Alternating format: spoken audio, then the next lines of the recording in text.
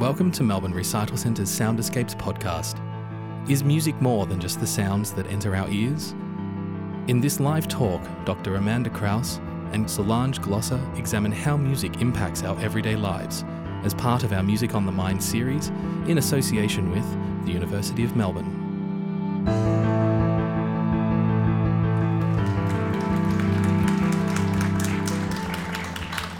Good evening, and thank you for coming along tonight. This evening, we'll be talking about music as being more than what you hear. First, we'll introduce ourselves, but I was just thinking we should have had walk-on music, and I'm really disappointed that we didn't come out. Yeah, next time.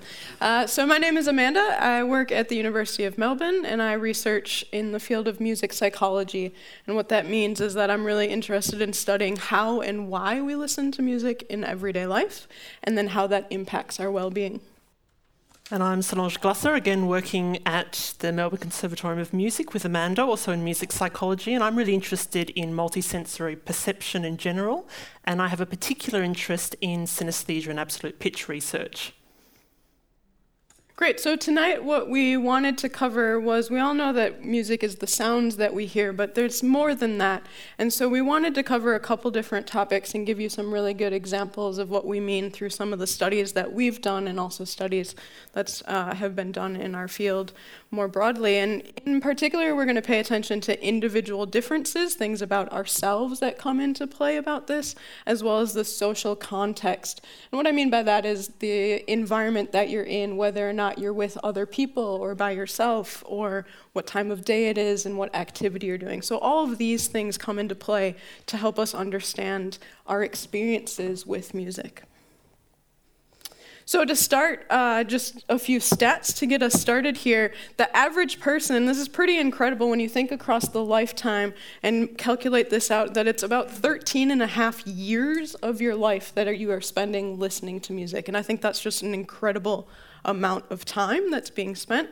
Up on the slide, you'll see that this recent study was done specifically about Australians listening to music, and this is in terms of turning on the radio, using Spotify, listening to your CD or radio or tape collection, whatever it is, that average 3.4 hours per day. So this is an incredible amount of music that we are choosing to listen to. But of course, it's not just what you choose and elect to hear, that's also music that you encounter when you're going about your daily life that maybe you don't have control over. So I've done some studies on this, and it's pretty incredible the amount of music we encounter. So one study that I did used a methodology that's called the experience sampling methodology. What this means is that participants in the study go about their regular, everyday activities, but what happens is they get a text at a random point during the day. And that text was a symbol to them, a signal that said, when you got this text, did you hear music? Was there music going on? And I got a couple hundred people to take part. They got 2 texts at a random time per day across a week. So ideally, you get 14 texts. It could be from 8 a.m. to 11 p.m. Did you hear music? And then if they did hear music, I asked them a whole lot of questions so that I could understand what was going on. But just so you can see on the screen that nearly half the time across the sample, across who it was, across what time it was, across what day of the week, music was being heard. And that could have been something that somebody put on specifically, or it could have been you were in a restaurant or a cafe and the music was heard. And that's just an incredible amount. The other stat that's up on that screen is I did another study where I asked people to recall their previous day as a series of episodes from waking up to going to sleep. So it might have been, I woke up, I took a shower, I had my breakfast, and for each of those episodes that they listed, was there music involved? And here we say again, nearly over a third of the time, music is involved. So between those two numbers, whether it's a third or half of the time, that's an incredible amount of music that we are either choosing to or possibly just encountering. It means that it's really important to understand how we're experiencing this music and how it's affecting our behavior. So one of those things, when we think about the music that we're hearing, and maybe it's not the music that we've elected to put on, but can affect us in a consumer behavior. So this is, if you think about going to the mall or going to a restaurant, there's music encountered. And you can think about this very clearly. If you go to the mall and there's those teeny bopper shops that are selling the clothing, and it is very clear whether you are attracted to going into that shop or repelled away from it, right? So you maybe don't want to have anything to do with the shop that's selling the teenage jewelry. And that's done very deliberately to attract a certain type of client or a certain clientele to your cafe, to your bar, to your shop. And this is playing on the fact that music is a part of those atmospherics. So it's part of the sight, sound, smell, all of that comes together. So not only does it attract you or repel you, so it makes you, do I want to stay in this environment? Do I want to leave? It also influences how we purchase things. So how much time we spend in a restaurant and what we're willing to pay for certain things. So just to give you an example, this is one of my favorite studies to talk about. And it's a study about wine. Okay, so one of my colleagues, Dr. Adrian North, he did this as a part of his program of research on this topic. So this is great. So if you picture it, you're at the grocery store and it's that end of the aisle display. So it's on sale and you've got bottles of wine to choose from. And there are two types of bottles of wine on this end display: a French wine and a German wine. Both priced about the same level of quality of wine, same price. It was just the fact that it was from a French or German area. Now what they did, this was really clever, on certain days there was stereotypical French music being played in the grocery store, and other days there was stereotypical German music. So you can see where this is going, and it's really surprising. So on the days that German music was playing, German wine sales were up. On the day that there was French music, the opposite, the French wine was selling more. Now, don't fear, this isn't causing you to go buy wine or anything else, but if you're unsure or you're just in the mood, I'm picking up some wine, and you don't have a strong preference, you haven't gone to the grocery store going, I'm going to go buy a French bottle of wine, this is influencing your decision. And what was also really interesting was they watched this happen, they counted the number of people, and they also caught them on the way out. So they packed their groceries, they're on their way out, and they asked them, were you aware of this? And almost everybody was not aware, consciously. They went, oh, the French music was playing, so I bought the French wine. So this is all happening whether or not we really understand what's happening. Oh, me. Back to me. So what Amanda's been describing there is what really is the social context and how that can affect your behaviour, and in particular your consumer behaviour. From my perspective, what's really interesting is to look at this from a bit of a different angle, and to look at the research that's been done on how information that's provided to one of our senses or sense modalities can influence how we perceive with another of our sense modalities. So this concept of the idea that our senses don't act in isolation. And I'm going to stick with wine because, well, you can see a bit of a trend happening here. It's one of our favourite things. And one of the interesting studies that's been done on this idea of multisensory integration was a fabulous study that was actually done as part of the PhD research of a gentleman called Frédéric Brochet in 2001 at the University of Bordeaux, because where else would you do a wine study than Bordeaux in France, huh? Am I right? So, clever man. What he did is he presented red wine and white wine samples to 54 oenology students. So these are students who are studying the art of tasting wine. Again, another fantastic job if ever we wanted a job change.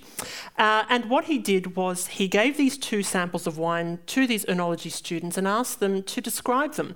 And of course they were describing these two samples of wines using quite stereotypical wording that you would use to describe white wine versus red wine. Then what he did, which was really clever, was he dyed the white wine red using an odourless and tasteless food dye. Then re-gave the samples of wine back to these oenology students and asked them again to describe what they were tasting. Surprise, surprise, they took this white wine that now looked red and described it in words that you would typically use for red wine, calling it robust and with strong tannins, etc. What they were drinking was white wine, but they perceived it as being red. So what this study demonstrates is, one, that the senses don't act in isolation, and that information that we give to one sense can alter how we perceive in other senses. Now, moving on from that...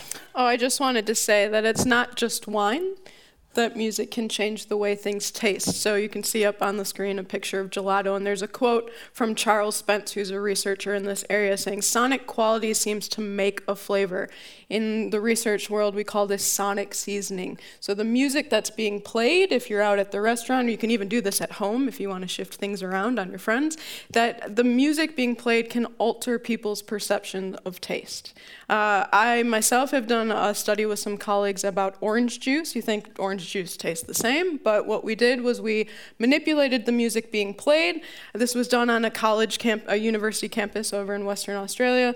We just had students passing by who saw a free glass of orange juice. They came along, tasted it. What they didn't know was we were changing the music that was being played. We had music that was the Beach Boys for an American style. We had Chinese music playing, Australian typical music, as well as then two other conditions where we had nature sounds as one, and then very sort of mechanical city soundscape where you'd hear sort of drills off in the distance, building sites sounds. And it actually did change not only how people were rating the perception of the taste of this orange juice, which, by the way, was exactly the same orange juice, just grocery store gallon of orange juice, regular, no fancy, not even organic or anything like that. But in addition to the taste, it also changed where people thought it had come from, as well as how fresh or organic or the quality of it. So and this was only simply same environment, but changing the music that was being played in the background. Mm. You can tell that we've got food and wine on our minds, can't you? So again, what all of this research tends to suggest that there are these orderly sight to sound relationships that exist for all of us. So it's not something, so as you can see here on this graph, when pitch increases, so too does our perception of brightness. So if I was to ask you all to map a really high pitched sound, people would generally tend to pick very bright objects. Size also decreases, so the higher you go, the size decreases. And then the lower you go in pitch, we tend to say that these are large sounds that we're hearing. And what this means is that we can think about where metaphor comes from and what we describe as synesthetic metaphors. So if you look at what's up there on the board, I could describe this as a loud shirt, right? It's not a quiet shirt. It's pretty loud. I'm not seeing anyone wearing anything like that around here. And if you look again at the graph, what you can see is as brightness increases, a la the shirt on the right, so too does our perception of loudness. So calling this a loud shirt makes sense to most people. So a lot of the language that we use is metaphorical, and a lot of those metaphors are synesthetic. They're using information from one sense modality to inform how we describe something, an object, from a second sense modality. This is a little experiment that's often been run, and this again demonstrates this intersensory relationship that we all have, and this is called the Bubar-Kiki effect. Now, I'd like you to imagine that the two shapes up there on the board are alphabets, so it's an alien alphabet, and they're two letters from this alphabet. One of them is Bubar, and one of them is Kiki. So take a look up there. Your task is to tell me which is which. Who thinks that the one up there on the left is Bubar? Says it all, doesn't it? Kiki? Everyone. All right, so why is that the case? Why are we all, and many, many studies have been done to replicate this finding, and it's been suggested that over 98% of people will say that the one on the left is Kiki and the one on the right is Bubar. Again, what this is demonstrating is that information that we get from the visual sense is informing our auditory perception of what these shapes should sound like. Now, there is both a innate and also a learned component to this. So it's been suggested, for example, that the one on the right, the boo bar, looks like this, one because of the sound and the shape that our mouths are making when we're saying it, boo bar, and also because the letters that are involved, like the B, are rounded, right? Although they have replicated this in many different places in the world, and the findings have all been the same. So there's a little bit more that's happening, and not just cultural implications. So everything that we've talked about now has been describing things that occur for all of us. So these are intersensory relationships that we all have. But there's a small percentage of the population, small but important section of the population, that has a neurological condition called synesthesia. So what is synesthesia? Well, synesthesia comes from the Latin syn, meaning joining or union, and aesthesis, meaning sensation. So a bit like anesthesia is the absence of sensation, synesthesia is the joining or union of the senses. Now, synesthesia occurs in approximately 4% of the general population. So having a quick scan around here, I'd estimate there'd be about 3 or 4 synesthetes, although we could assume there may be more because you're a slightly artistic population. You may know who you are, or you may not. Hopefully by the end of this talk you'll have a bit of a clearer idea of whether you fit this category.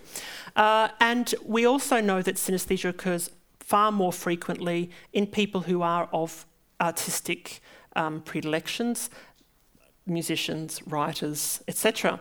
Up to 4 times as many in an art student population was found to be true. And we also know that synesthesia is linked to heightened memory and creativity. Now, there are over 80 known forms of synesthesia, a massive amount, and more forms are always being found. But one of the most common is called grapheme colour synesthesia. And this is where people will report seeing colours linked to individual letters or numbers of the alphabet. So, for example, S might be green, as in this case, and Y might be yellow, etc. And the same colour will always be linked to the same grapheme.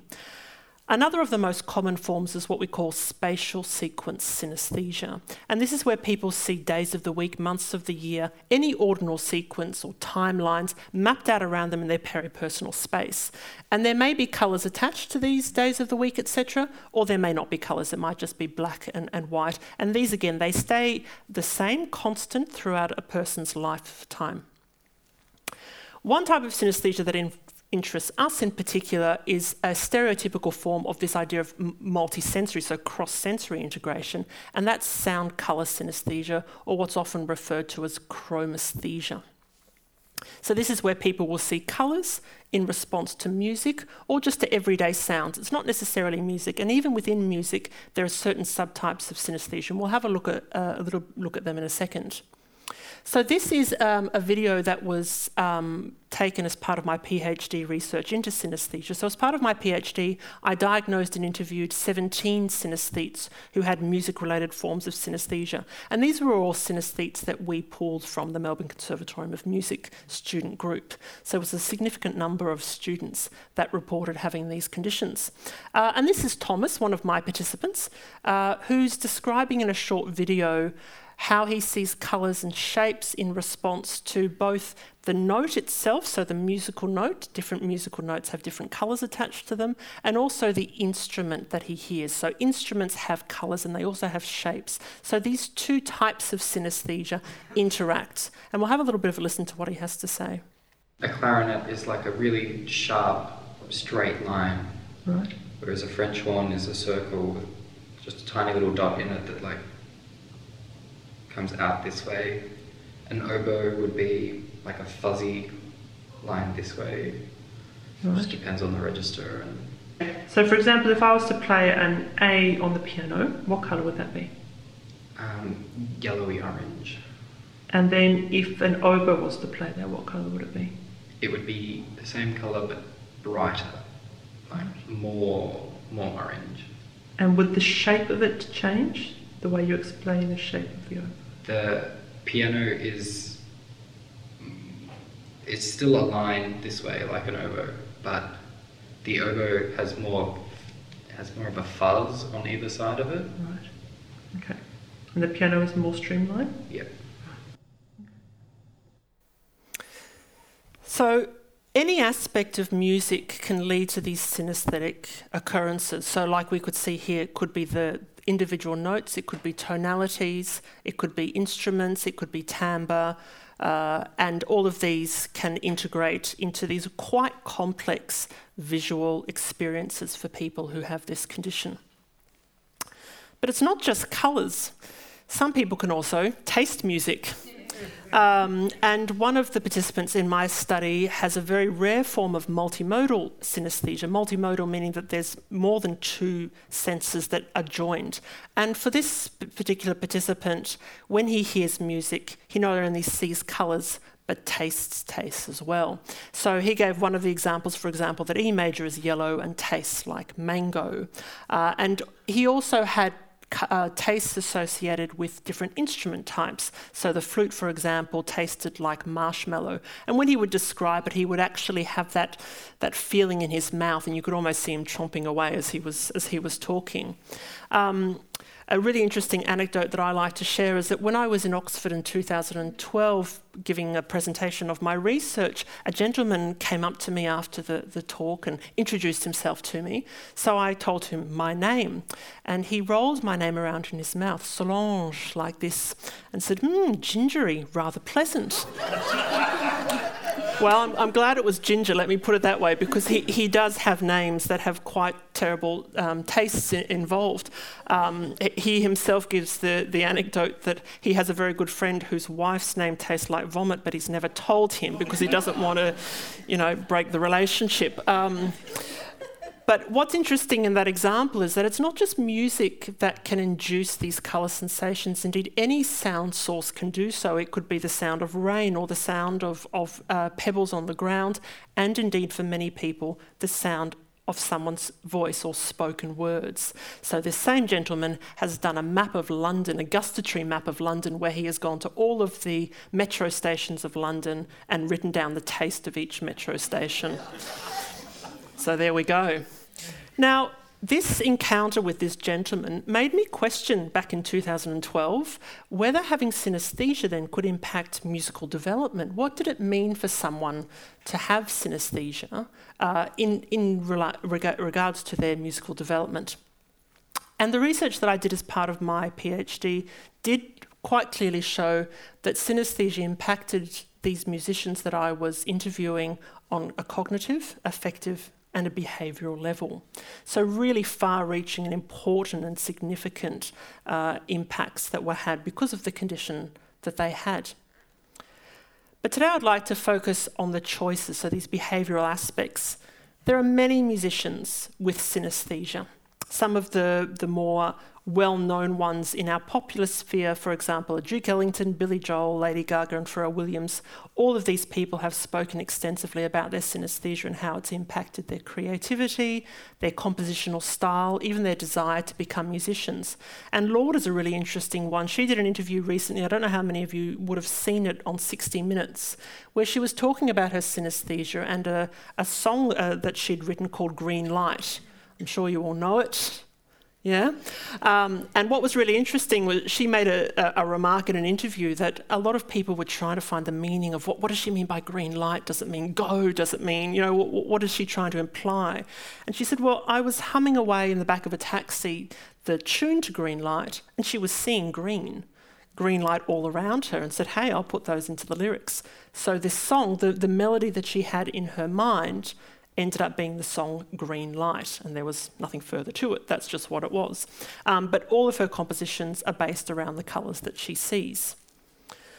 Now, from a more classic perspective, one of the best known and researched composers with synesthesia is Olivier Messiaen, and I did a lot of research into Messiaen as part of my master's.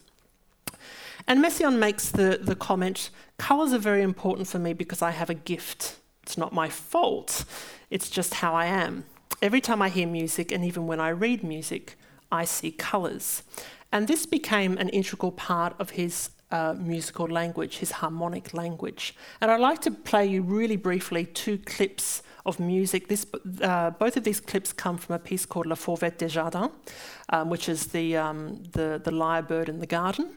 And what Messiaen has done is he has written underneath, if you can see it I don't know which one the pointer is, right there. Le lac rose à l'aurore. So that means the pink lake at dawn. So he's given these colour indications in all of his scores. They're littered throughout his scores. And I'm just going to get us to have a quick listen to the pink lake at dawn.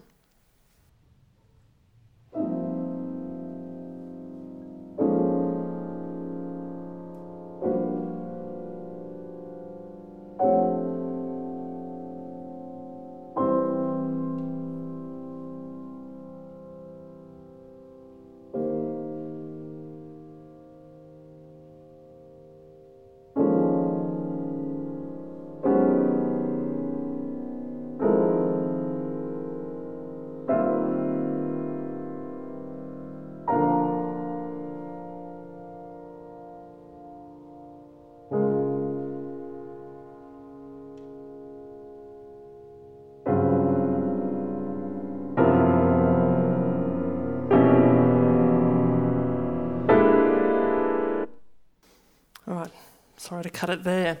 Anyone seeing pink? A different colour? No? Maybe? A few people? Come and see me afterwards. So what Messiaen has done now, in a bit of a Monet style, is that he's then transposed the music, and he's called this one Le Lac Vert et Violet, the green and purple lake. So when Messiaen transposed the music, it changed the colour. So for him, if you like, he wanted to paint this picture of this lake that was changing throughout the day. And to be able to do so, the music that he decided to compose wasn't arbitrary. It was very well calculated on the colours that he wanted to see, and therefore the musical or harmonic language that he had to choose to be able to fit the colours that he wanted to see. So let's see if this sounds a bit more green than purple to you all.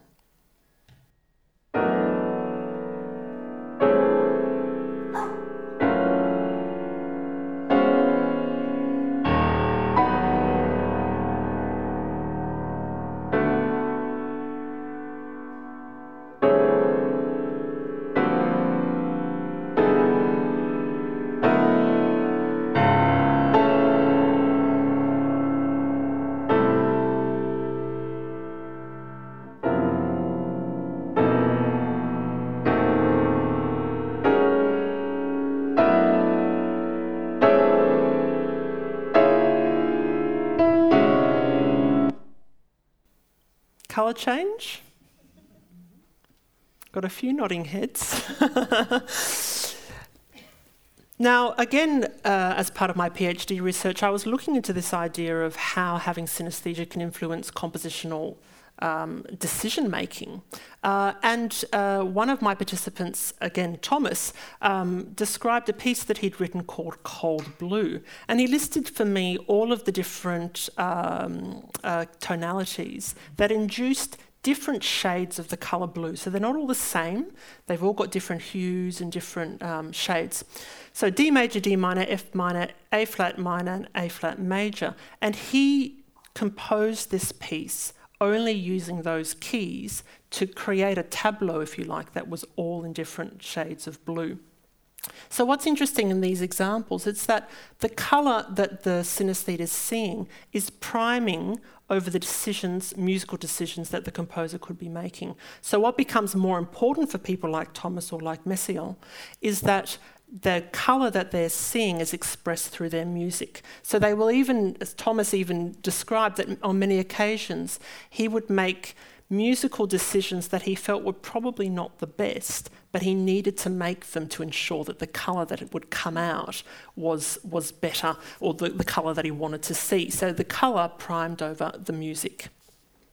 Now, synesthesia also influences playlist choices or choices in music that we listen to. So one of my favourite quotes is, C major is like tofu, it's just boring to listen to. And poor C major got a real rapping in my PhD research. So many people describe C major as being bland, as being white or clear or not having a colour at all. And so something that they would either not want to listen to or not want to play. So there are many reasons why that may be so, but C major is not a liked tonality. And on that note, neither is the saxophone.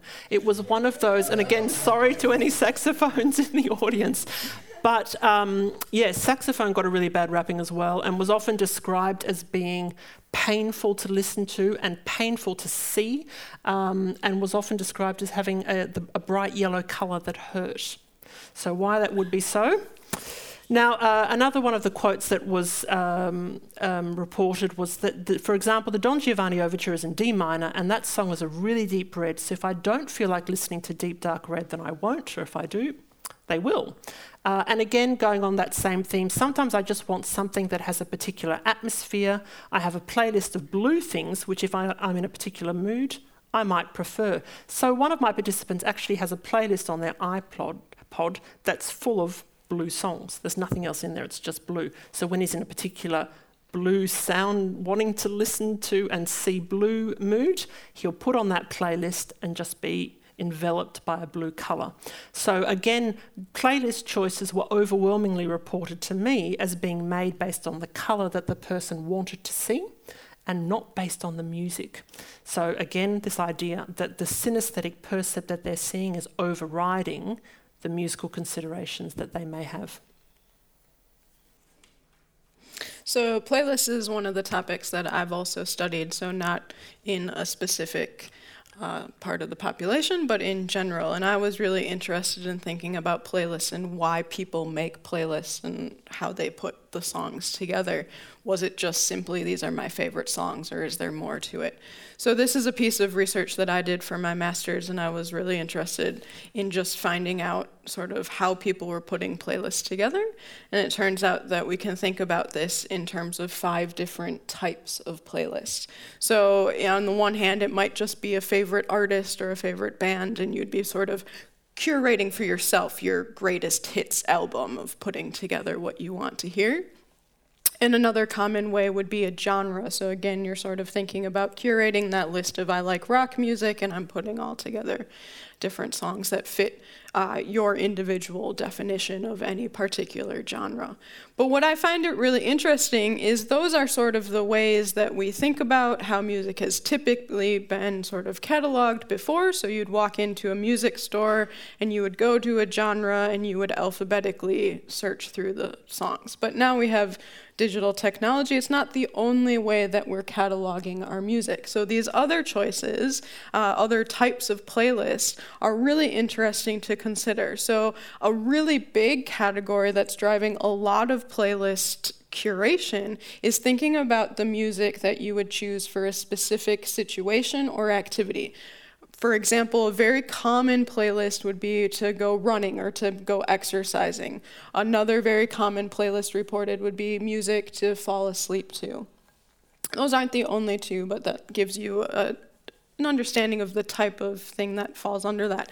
And then another separate category is thinking about a mood or a certain emotion. So these might be playlists to get pumped up. It might be a playlist to sort of pick yourself up and try to make yourself feel better and sort of regulate your own emotions through listening to music. On the same side, it could be I feel really sad and I want to wallow in that sadness. So it's not always trying to be positive and pick yourself up, but it could be sort of processing your emotions and trying to understand that sadness and sort of live in that in a space that non-verbally you can sort of get yourself through. And then the other category is an interesting one built around time. So there is a lot of playlists. This most commonly was sort of, here's my Christmas playlist. Here's, it's a family holiday and I've put together a specific thing. So that category far less often. But the 2 very common ways, and you can see this now if you're a Spotify user or any of the streaming services, is you now can go on. You don't even have to make your own playlist. You can simply type in, I need a exercising playlist, or I'm cooking Sunday brunch, or it could be any number of things very easily that people are curating these different things. or maybe see Margaret for some playlist ideas. She's got a list. She's got them all. Yeah. So what I was really interested in was this idea about making playlists that go along with a certain situation or activity. So I did another study on this as part of my PhD program of research. What I asked people to do was I gave them one of 8 different situations and asked them, please make a playlist of 10 to 12 songs that you would select for this activity or for this situation. So these were very common things that had been reported as typical playlists that people would make. So for example, these were things like jogging with an MP3 player, so to get that exercise, a playlist for a house party, a playlist for washing the dishes and just doing, routine errands around the house, a wedding playlist, a playlist for when you're trying to fall asleep, a playlist for when you're traveling on public transportation. So really thinking about these are the activities in our everyday lives where music features to be a common thing, where music listening isn't the primary, you're sat down just to listen to the music, but it's on while you're doing one of these other activities. And what you can see on the slide there is when we did analyses on this, and what I asked people to do was actually give me the name of the artist and the song, a list of 10 songs that would act as the playlist, and then they also were asked to rate different qualities of the music that they would consider. So would the music be loud? Would it be soft? Would it be slow? Would it be fast? And a number of different adjectives to describe the type of music that they would choose. And this understanding of describing the set of music that you would choose came into 2 different ideas. You can describe the music you would choose in terms of how arousing it would be, and so that's on the left-hand side of the screen in the lighter blue, and that's sort of characterized by being loud, invigorating music that grabs your attention. The second way that you can describe the music is in terms of how sophisticated it would be. And this was really sort of described by the characteristics of being a beautiful, sensual, very classy music. And so, this describes all of the music, but what we can see in the chart on the screen is if you think about where those adjectives are, arousing and sophisticated, as the average. So if we look across all of the playlists, not paying attention to the specific thing, but just looking at the music that's being used for playlists, that's the average mark. What we can consider is then, what I was interested in, is the music going to be different? Is it simply, this is the music I like to listen to, so it's not going to matter? Or do we take into account the activity or the situation for which this music would be attached? And what we can see is that's very much the case. It is, yes, we like the music that we're choosing, but it's more than that. It actually is based on the activity. So the above the mean is, statistically, we found that in the case of arousing, describing the music that you would choose for different situations, you're choosing more arousing, more get up and go music for when you are jogging with an MP3 player and when you're at a house party, compared to the opposite to be true. So you're choosing music when you go to sleep. It's not the same as a house party. It's serving a different purpose. You're not trying to create a dance party with your friends. You're trying to relax yourself and put yourself in a state of mind that's calm and relaxed to go to sleep. So we can see, and then also for a cocktail party, it's not an arousing sort of background music. And this intuitively makes sense, but here we're showing statistically through this research data that it's not just what music we want to hear, but that it needs to fit your idea of what you're motivated to do in that situation. So it's sort of a goal-based listening. It's a use of music that's helping you achieve a goal. If I'm trying to run and motivate myself and not give up after 5 minutes of running, I want that arousing music to keep me going. In terms of sophisticated, we can understand this in the same way.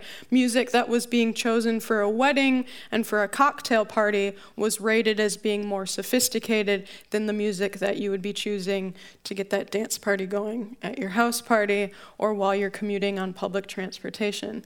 Now, what's interesting is that's a subjective choice. I asked people to rate the qualities of the music, but because I also was given those names of artists and songs, I was actually able to objectively measure the music that was being used in terms of the BPM or the tempo of the music, and the results reflect that arousing category. So we are objectively, when I took and I measured how fast every piece of that music was, found the average, and the average for the music being chosen for jogging at a house party was faster than the music when you're falling asleep. And that's across everybody. So even within those individual preferences, that situation is really having an effect on what you're choosing to listen to. And what's interesting here is, so we've covered sort of that intra-individual idea of yourself is influencing your music preference, but we can think at a few different levels. So that's a personal, sort of what Solange was saying, that's a personal, I see blue, that's driving my preference, which would be different from me because I don't see blue when I choose my music. But we can also think about then the situation, and so that's a broader level, like we've just been talking about these activities. We can actually go even further out and think very on a macro level, what is driving our preference? And there's been a lot of different studies that are really interesting that's been done that is actually linked what's being popular at the time in terms of being on the radio and liked in music is actually linked to how the economy is doing, as well as sort of environmental conditions. And this got me thinking, and I found this really fascinating. So I go, okay, people have told me in that previous study that they make playlists for certain situations, but they also told me that it was time-based. And I went, hold on a second, I need to know more about this. So what I did was I asked people to tell me if they were going to make playlists for the seasons, what would the music be? Again, I was interested, is it just your favorite music, or is there going to be something bigger at play? And this is weather-based season. So I asked them to make playlists for the 4 different seasons.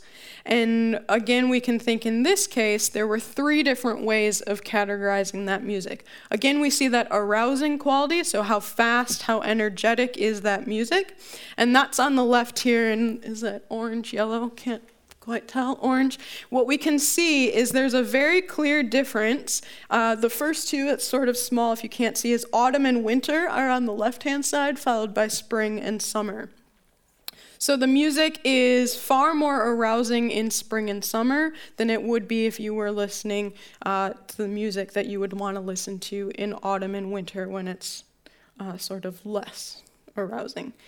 Serene is sort of that idea of that sophisticated idea, but slightly different. Happiness follows in that beautiful, sort of relaxing, calming music.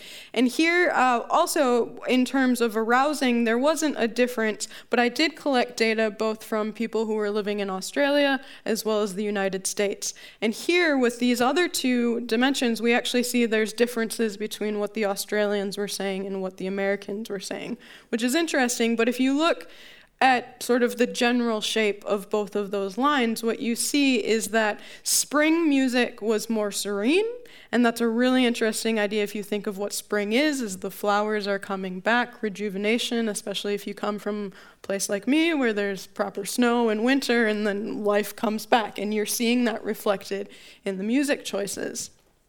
Melancholy, this idea of sort of a sadness quality to the music, you can again see yes, the line moves, but you see a very definite shift between autumn and winter and spring and summer. So the cooler, colder months and the warmer months. And here it's flipped in terms of that arousing idea where we see autumn and winter being more melancholy music. What's really interesting about this is, one, that's super interesting that the weather is influencing our music choices. But what's also really neat about this is the way that these patterns have come out maps onto other weather patterns that we see in other forms of behavior. So other research has shown that people make financial decisions differently on if it's a sunny day, there will be more trading in the stock market, as well as sort of our moods and emotions. So you might have heard of seasonal affective disorder, where people get really sort of sad and depressed when it's dark and cold and gloomy, but are very more happy, and even it can be bipolar sometimes to an extreme of being sad in darkness and very manic and happy in summer. And you see this in terms of the arousing and melancholy idea here. So it's really interesting that the seasons are affecting our behavior in these other platforms in the same way that it's affecting our music choices.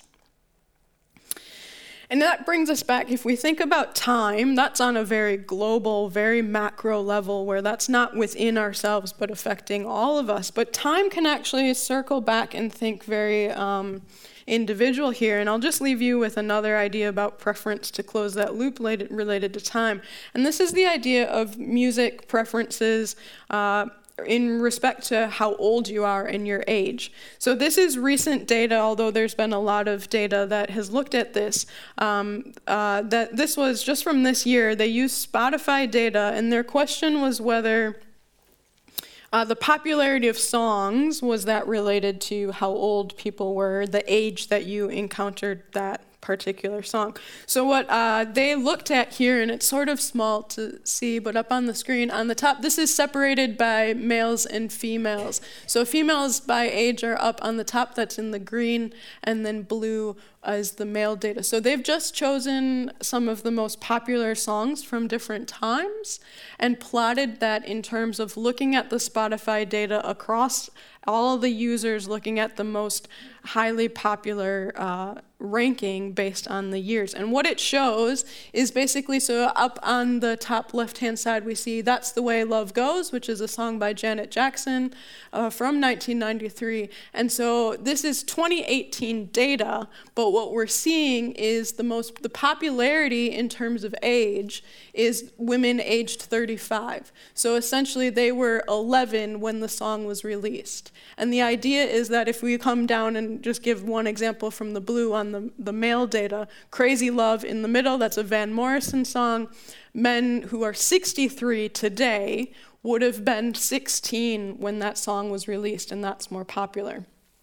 And their quote from this article is, if you love it as a teen, you love it forever.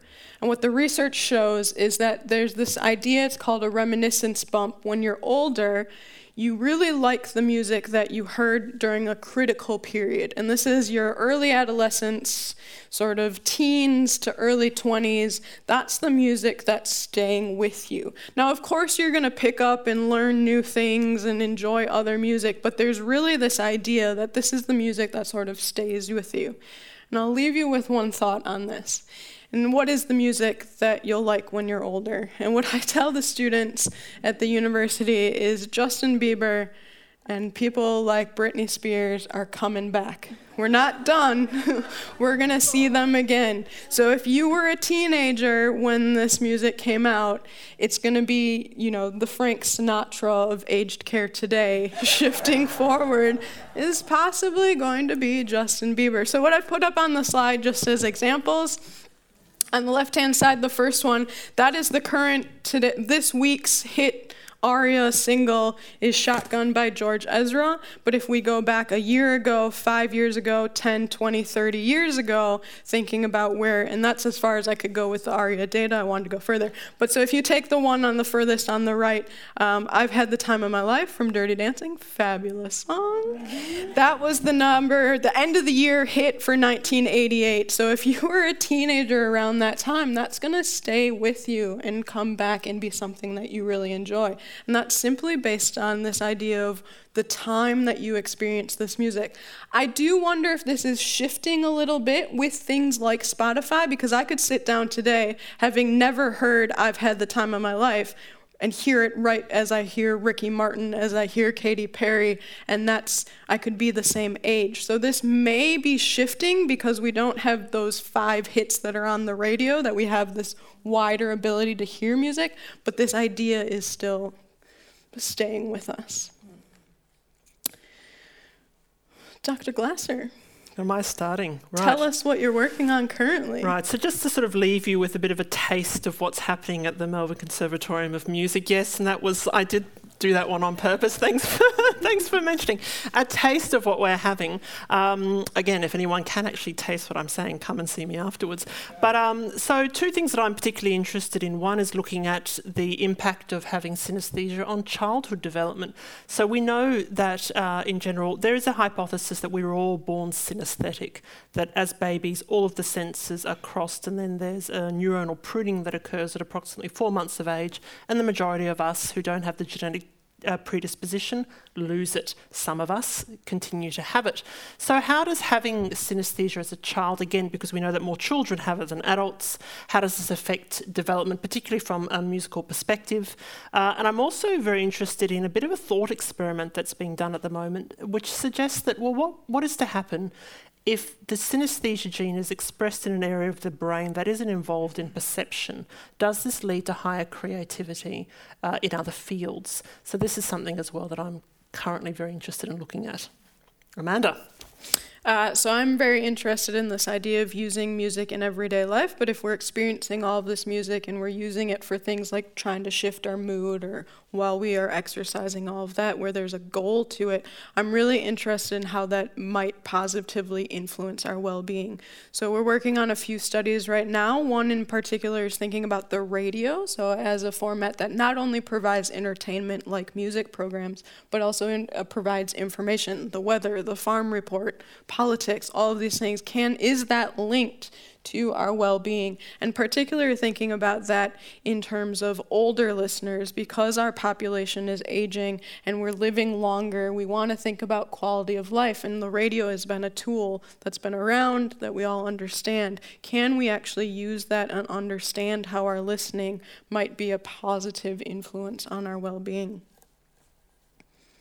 So we'll leave you with that to get you primed, but we have plenty of time. Oh, wait, there's one more. Oh, yeah, but yes, no, I think it's better that we do questions. Basically, okay. Music, what we hope that we've been able to demonstrate this afternoon is that music certainly is far more than just what you hear. Thank you. Questions, please.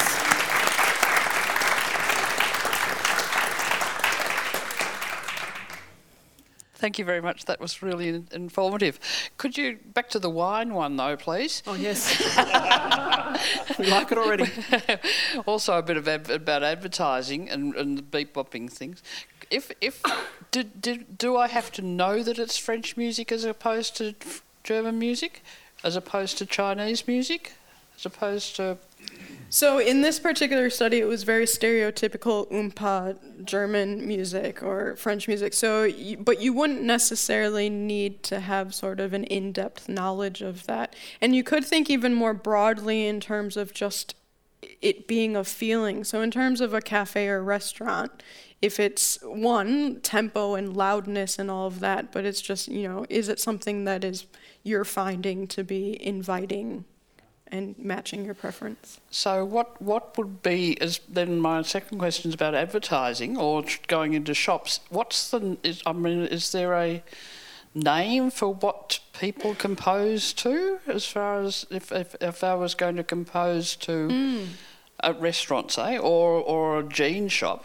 Are there different ways of composing to those things? Sure, there is. I mean, there's no silver bullet, magic bullet song that you would use, but it would be trying to tie it to the goals that you're advertising to. So somebody was telling me about a pizza restaurant in Sydney that's trying to be very hipster and get that crowd in. So they're going to choose this, very current music, which might not fit if you're the old school Italian restaurant, so that the music needs to match what you're doing. So it's not necessarily one song, but you could be composing music for the atmosphere. Some restaurants change their music seasonally to match a change in what the chef is preparing. So there's a lot of thinking that needs to go on, and of course, if it's not resonating with your clientele, then that's going to affect things as well. Thanks for the presentation. That was incredibly interesting. You've spoken a lot with regards to synesthesia about individuals who have this ability, let's say, like seeing the shapes and colours. Can you provide a little bit more of a description about how that actually happens? Is it an oral, visually, does it appear in front of someone? Is it, you said that Lord was in a car and seeing the colour green. does that mean that everything around her is shaded with green, or is it more present in someone's mind's eye?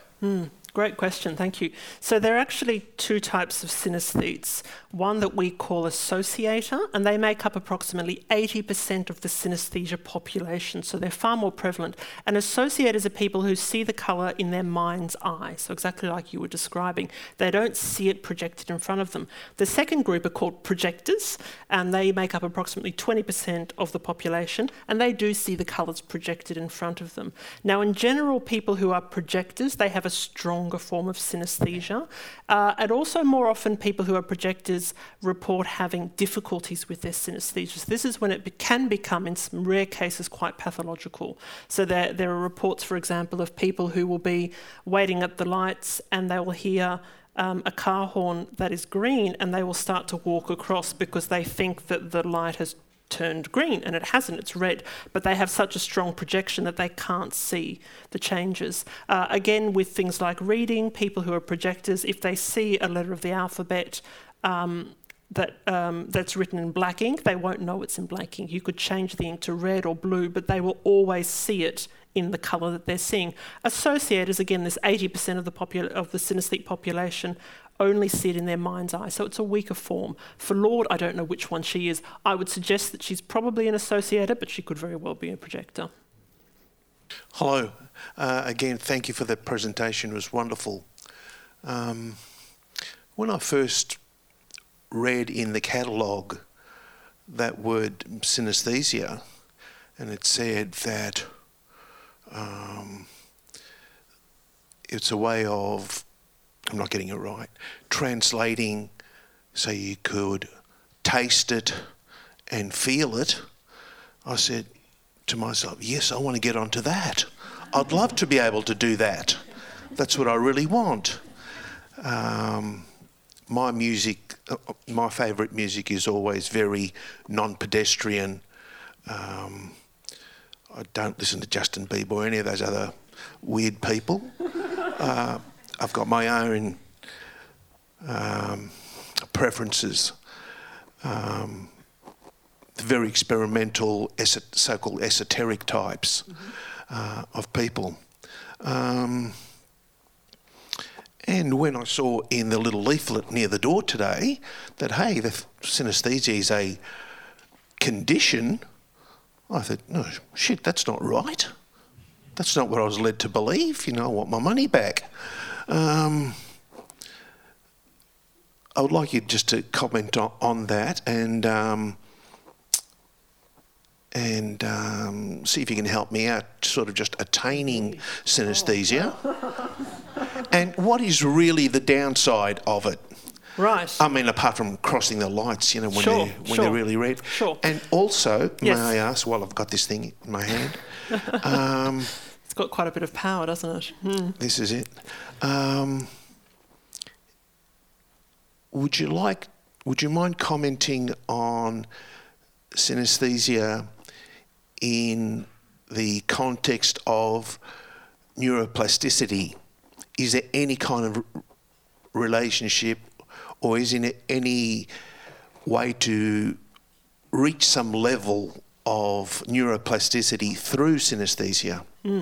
Okay, there's a lot in there to unpack, but I'll try and do it in a systematic order. So, first of all, as a condition, yes, it is described as a neurological condition.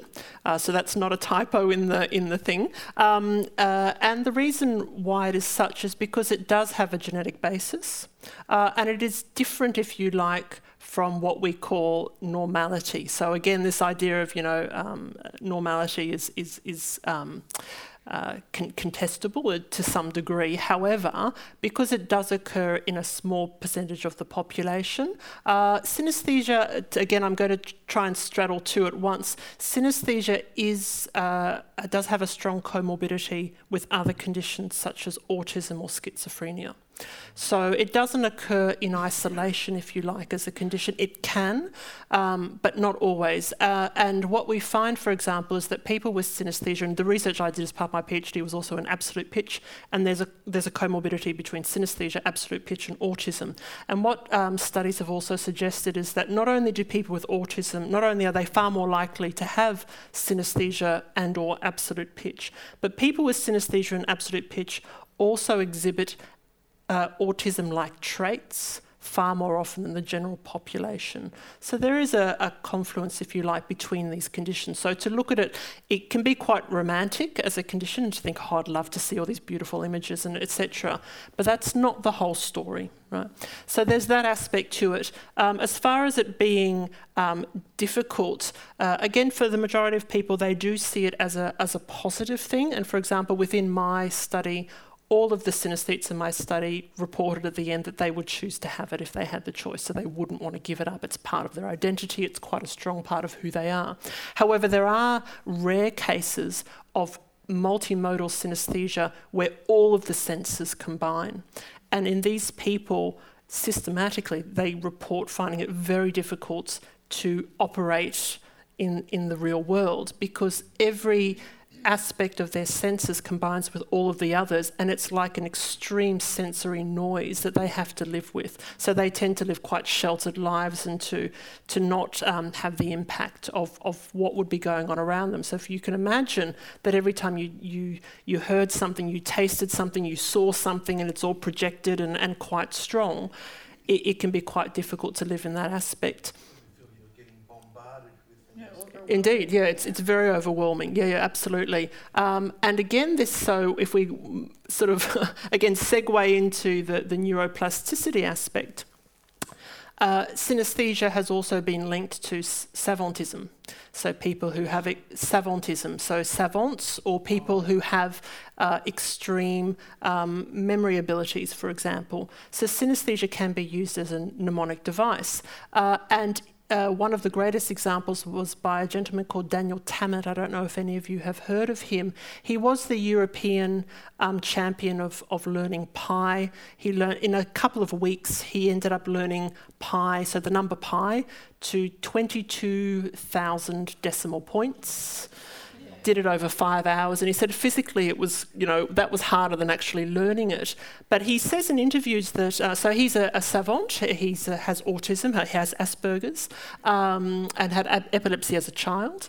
And he describes that he doesn't remember the numbers, he's actually reading off the image that he sees. So every number has a colour attached, but on top of it, groups of numbers have like mountainous ranges of different colours and forms. So all he's doing, if you like, is not actually recalling the number like a neurotypical person would. He's actually reading off the mountains and just watching the film go through his mind, and that's how he's able to do it. So yes, when we come to this idea of neuroplasticity, there are many ideas that can be formed from synesthesia, but what we know in general about neuroplasticity and about exceptional ability is that it's suggested that to be able to have these exceptional abilities, there needs to be deficits in other orders. So the reason why our brain does compartmentalise for the majority of us, at least in our consciousness, that this is sound, this is vision, etc., is because we're bombarded by so much information every day that we need to be able to segregate. And our brains do that as a coping mechanism, as a survival mechanism. So to be able to reach these high order or high level abilities, there are deficits in other aspects of our lives. So it's a bit of a weighing game, if you like, to be able to one or the other. If you want synesthesia, and I would never suggest that you do this, but you can induce it by sensory deprivation, by being in situations of extreme hardship, such as extreme cold or hunger, or through taking hallucinogenic drugs. But not to say that that's what you should be doing. And it is slightly, it's a different experience to what synesthesia as a neurological condition is, but it does give you a bit of a taste. Doctor's prescription. Thank you. I could have listened to both of you for hours. We're happy to talk for hours. There's a pub nearby. Might take you up on that. I've just got a couple of little things. You're talking about the seasonal affective disorder and music tastes, how they change in relation to the seasons. How about music tastes changing in relation to just the day-to-day circadian rhythms?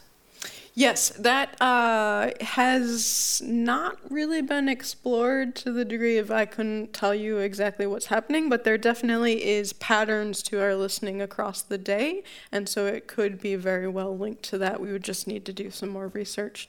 Yeah, I would suspect it'd be much similar, just in the microcosm, as it were, I suppose. Yeah, I could tell you from that study where I had asked people just to get texted and told me, so one of the questions was, okay, if you did hear music, where were you, what were you doing, all of that, and you could see very clear patterns that we could all very clearly understand, that in the morning there was a lot of radio listening, if you're thinking about the format, which makes sense, you're probably driving to work, maybe the radio's on. In the afternoon, it was more stereo based and things like that. So not only the preferences of what you're actually choosing to listen to, but how you're accessing that music also has time-related patterns as well.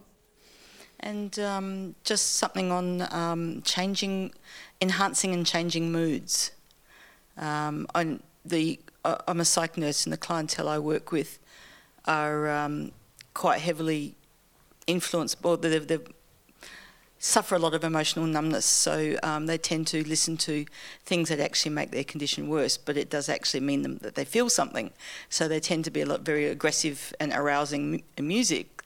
And some of the things that I do sometimes when I can have a bit of a chance is show them how to curate playlists that maybe start off arousing, that will then shift and change the mood to something relaxing, because that's what they need to do.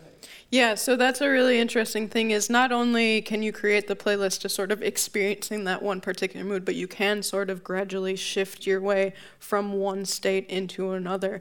There is some research that tells us that you need to be careful, and that interacts with your personality and things. One of our colleagues looks at this in a lot in relation to depression, and so people who ruminate and spend time in that depression and continually think about things, listening to sad music, even if they want to sort of get their sadness out, that might not be a healthy strategy, because they will ruminate and stick in that. Whereas if you're, a typical happy functioning person, you could work through your sadness that way. So it's not a simple do this, listen here to this song, then that song, then that song. There is sort of a lot of things going on within that, and we're currently doing a lot of research in this area to sort of understand that more on a level where we could then do some sort of, not prescription in the same way of writing a doctor's prescription, but to understand sort of setting up the type of music and the pathway to changing your mood.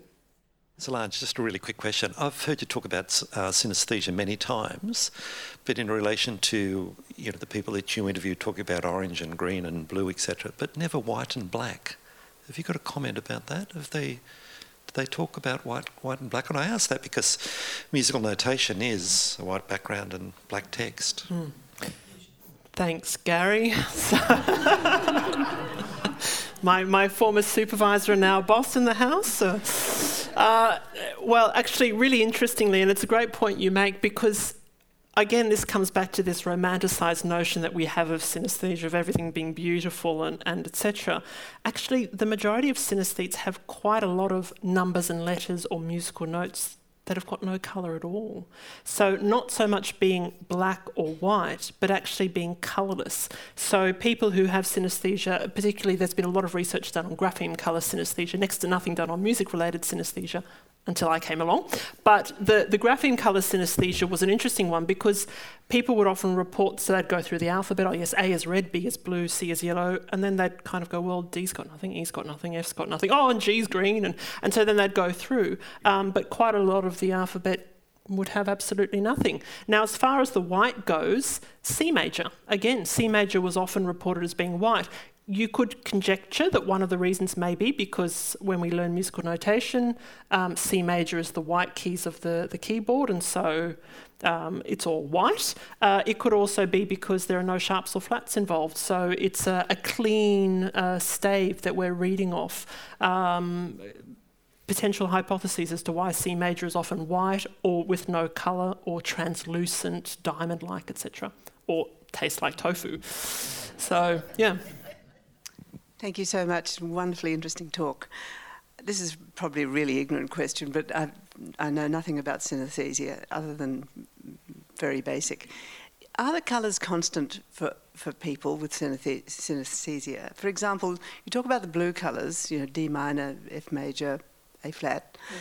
Are they blue for everybody, or do people have individual colours that they respond to? Again, excellent question. No, actually, so the colours are constant inter-individual. So the same person, and it's really very consistent. There are some small changes that some people report throughout their lifetime, but the one individual will report the same colours from when they were toddlers all the way through to later in life. However, between individuals, the colours can vary greatly. So when synesthesia research first began, there was a lot of research done on the assumption that children were learning the colours, again, so most of the research is done on grapheme colour synesthesia, so coloured numbers and letters. The children were learning the colours from alphabet books or alphabet magnets. So there was a great study that was done that looked at the alphabet magnets that were given to all of the kindergartens in the UK in the 80s to see if there was a correlation between the alphabet magnet colours and the colours of the synesthetes. And there was absolutely no correlation whatsoever. And between synesthetes, one synesthete will have A that's red and the next one will have A that's blue and the next one A that's yellow, and they can get quite aggressive. So if you go to synesthesia conferences, it's fantastic because you've got all the researchers on one side and all the synesthetes at the other that are quite literally having arguments about how wrong the other person is about the colours that they're perceiving, which makes us all giggle because, everyone's correct in what they're perceiving. So there are potentially some slight, like we were just talking about now, C major being white. There are these cases where a larger percentage of people will see the same colour. A, for example, in over 60% of synesthetes is red. And it's thought that perhaps when we learn A is an apple. So this is and it's often with a red apple involved. So it's possible that synesthesia is a genetic condition. But if you do have that predisposition, you have to learn it from somewhere. A is not embedded in our brains. We learn the concept of what an A means. So at that stage, there is that learned component, that environmental effect that may be stepping in. However, although there are these interesting cases, for the majority of the alphabet, for the majority of notes or tonalities or instruments, it's completely arbitrary which colour goes with which note. But again, within the individual, it stays constant throughout their lives. Oh, we've run out of time.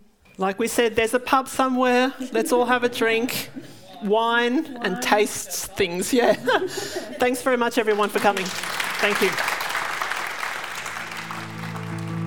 Thanks for listening to Melbourne Recital Centre's Sound Escapes podcast. To discover more about the stories behind the music, musicians, and people that make Melbourne Recital Centre the best place to hear, visit soundescapes.melbournerecital.com.au. And for more information on Melbourne Recital Centre's talk series, visit melbournerecital.com.au/talks.